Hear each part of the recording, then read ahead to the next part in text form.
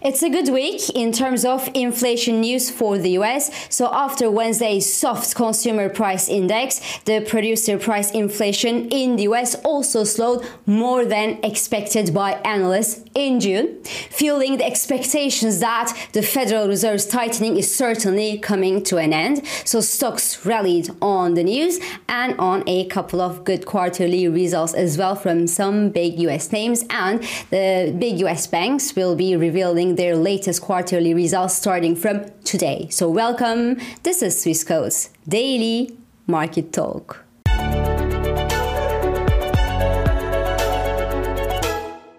So you certainly noticed that we are having a great week in terms of US inflation news. So after Wednesday's data show that the US headline inflation slowed to the 3% mark in June and core inflation fell to 4.8%, both numbers were lower than what analysts expected for the month of June, while yesterday's producer price inflation data in the US also came in lower than expected by analysts. So the monthly PPI is 2.1% in the US. Perhaps this is the last positive figure that we will see before sinking into the negative territory in the coming months for the US producer prices, and the core PPI fell to 2.6%. And one more good news is that some underlying details in this PPI report, and that including healthcare and hotel accommodations, for example, are also used to compute the Federal Reserve's favorite PC price index, which is their inflation gauge, and that will be released in the coming weeks in the West, which could also benefit from the softening that we've been seeing in inflation trend in the US lately. So as a result, the US 2-year yield fell another 15 basis points at yesterday's trading session and hit the 4.60% level, while the 10-year yield retreated below the 3.80% mark. The US dollar index slipped below the 100 psychological mark, and the euro dollar hit my 112 target yesterday. So this is for the US dollar index, the first time that this index has traded below this level since April 2022. Trend and momentum indicators for the dollar index are now comfortably negative, yet the index hit the oversold market conditions lately, which also calls for a minor upside correction in the very short run, which could also give the US dollar bears some good opportunity to sell the tops, as the Federal Reserve is not seen getting more aggressive or more hawkish than what it already is when inflation is slowing right now. Plus, one of the most aggressively hawkish Federal Reserve members, Mr. James Bullard, resigned yesterday. I mean, this week is really a bad week for the Federal Reserve hawks and a good week for all of the rest. This being said, the probability of another 25 basis point hike at the Federal Reserve's July monetary policy meeting didn't change much yesterday or throughout this week. It's still given more than 90% probability to happen. But the chances of another rate hike following the June rate hike in the US are now getting blurrier. So equity markets actually cheer the softening Federal Reserve expectations on softening inflation figures. So the S&P 500 extended gains yesterday,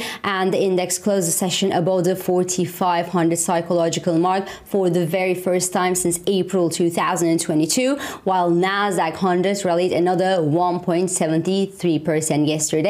But remember, Nasdaq will rebalance the weightings at the heart of the index to actually address the over concentration issue of the mega technology stocks. So the combined weight of the Magnificent Seven, so the biggest US technology names, will be pulled down from 55% to below 40% from July 24. So that could actually add some little downside pressure on the index, but now that the stock market surf on softer and softening Federal Reserve vibes, well, it doesn't really seem to be the time for a sizable correction for now, even for the Nasdaq stocks. On the contrary, the rally is full swing on. Amazon jumped to a 10-month high at yesterday's trading session after reporting record sales during its Prime Day shopping holiday.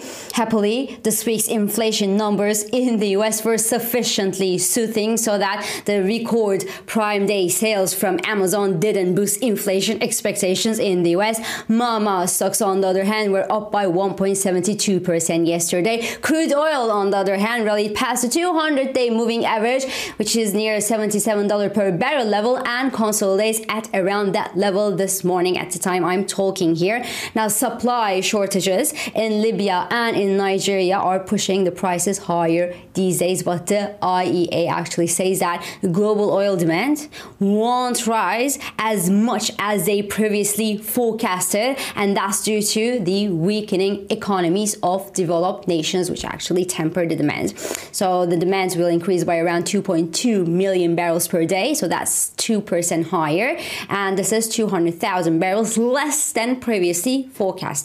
So could that help actually bring the oil bears back to the market at around the 200-day moving average level? Well, it could be, because I think that the $77 to $80 per barrel resistance range in crude oil will be difficult to drill, because one, well, the market is now actually approaching overbought market conditions, and a key technical level like the 200-day moving average is generally a good moment to sell. And two, because otherwise, this rally and higher energy prices would be bad news for inflation expectations and also for the Fed. Now, one good news is that although the resilience of the US jobs market remains a major concern and a major headache for the Federal Reserve, the stock market rally could actually be a much smaller concern.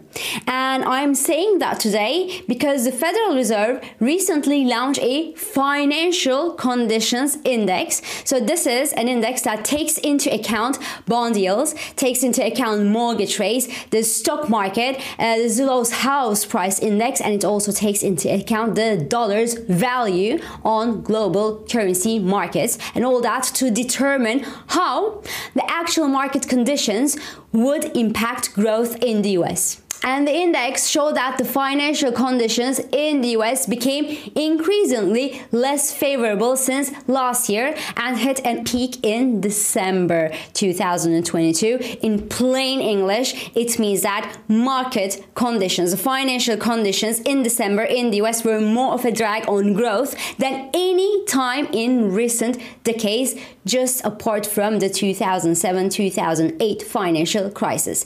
And at the current levels, while the market conditions, the financial conditions in the US remain historically unfavorable to growth, and that despite the stock market rally that we see since the end of last year. So two things. One, the Federal Reserve may be less obsessed than we think when deciding what to do about its monetary policy and its rates.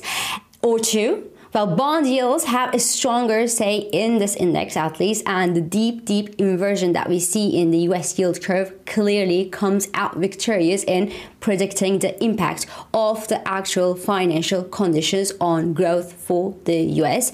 Now, obviously, slow economic growth is bad news for stock valuations, but investors must remain focused on earnings, on individual company earnings when deciding where their prices should go, rather than the overall financial conditions, which also have their weight, but not as much as earnings. And we have some good news on the earnings front so far as well. So Delta Airlines, for example, jumped to the highest level since April 2021 at yesterday's trading session after reporting record revenue and record profit in the second quarter of this year, and after saying that they are looking at a very strong third quarter as indicated by their guidance, and that they could have a strong fourth quarter as well. While PepsiCo rallied almost 2.40% yesterday after revealing a strong quarter as well, which was thanks to higher prices that they could ask from their customers as a result of inflation, and after raising their sales and earnings estimates as well. So today, some of the big US banks will also go to the earnings confessional. And we know that the big US banks benefited from ample deposit inflows following the Silicon Valley Bank banks collapsed back in March this year, but their net interest income is actually expected to have declined.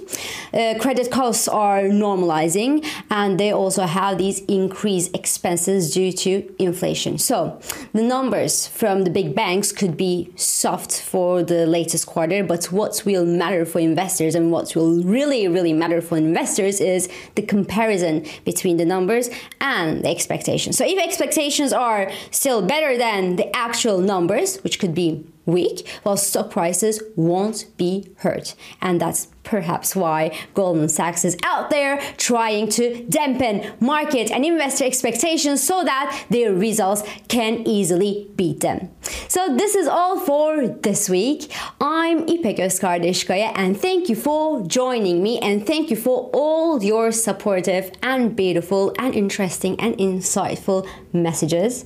I hope this episode of Market Talk has also been helpful and insightful to you. So please do not hesitate to leave your comments, your reactions, and your questions below as usual. And follow us on Instagram, on Twitter, and on LinkedIn for regular market updates. And subscribe, of course, to our YouTube channel for daily market comments. I will meet you again next week. And until then, good day trading and have a lovely weekend.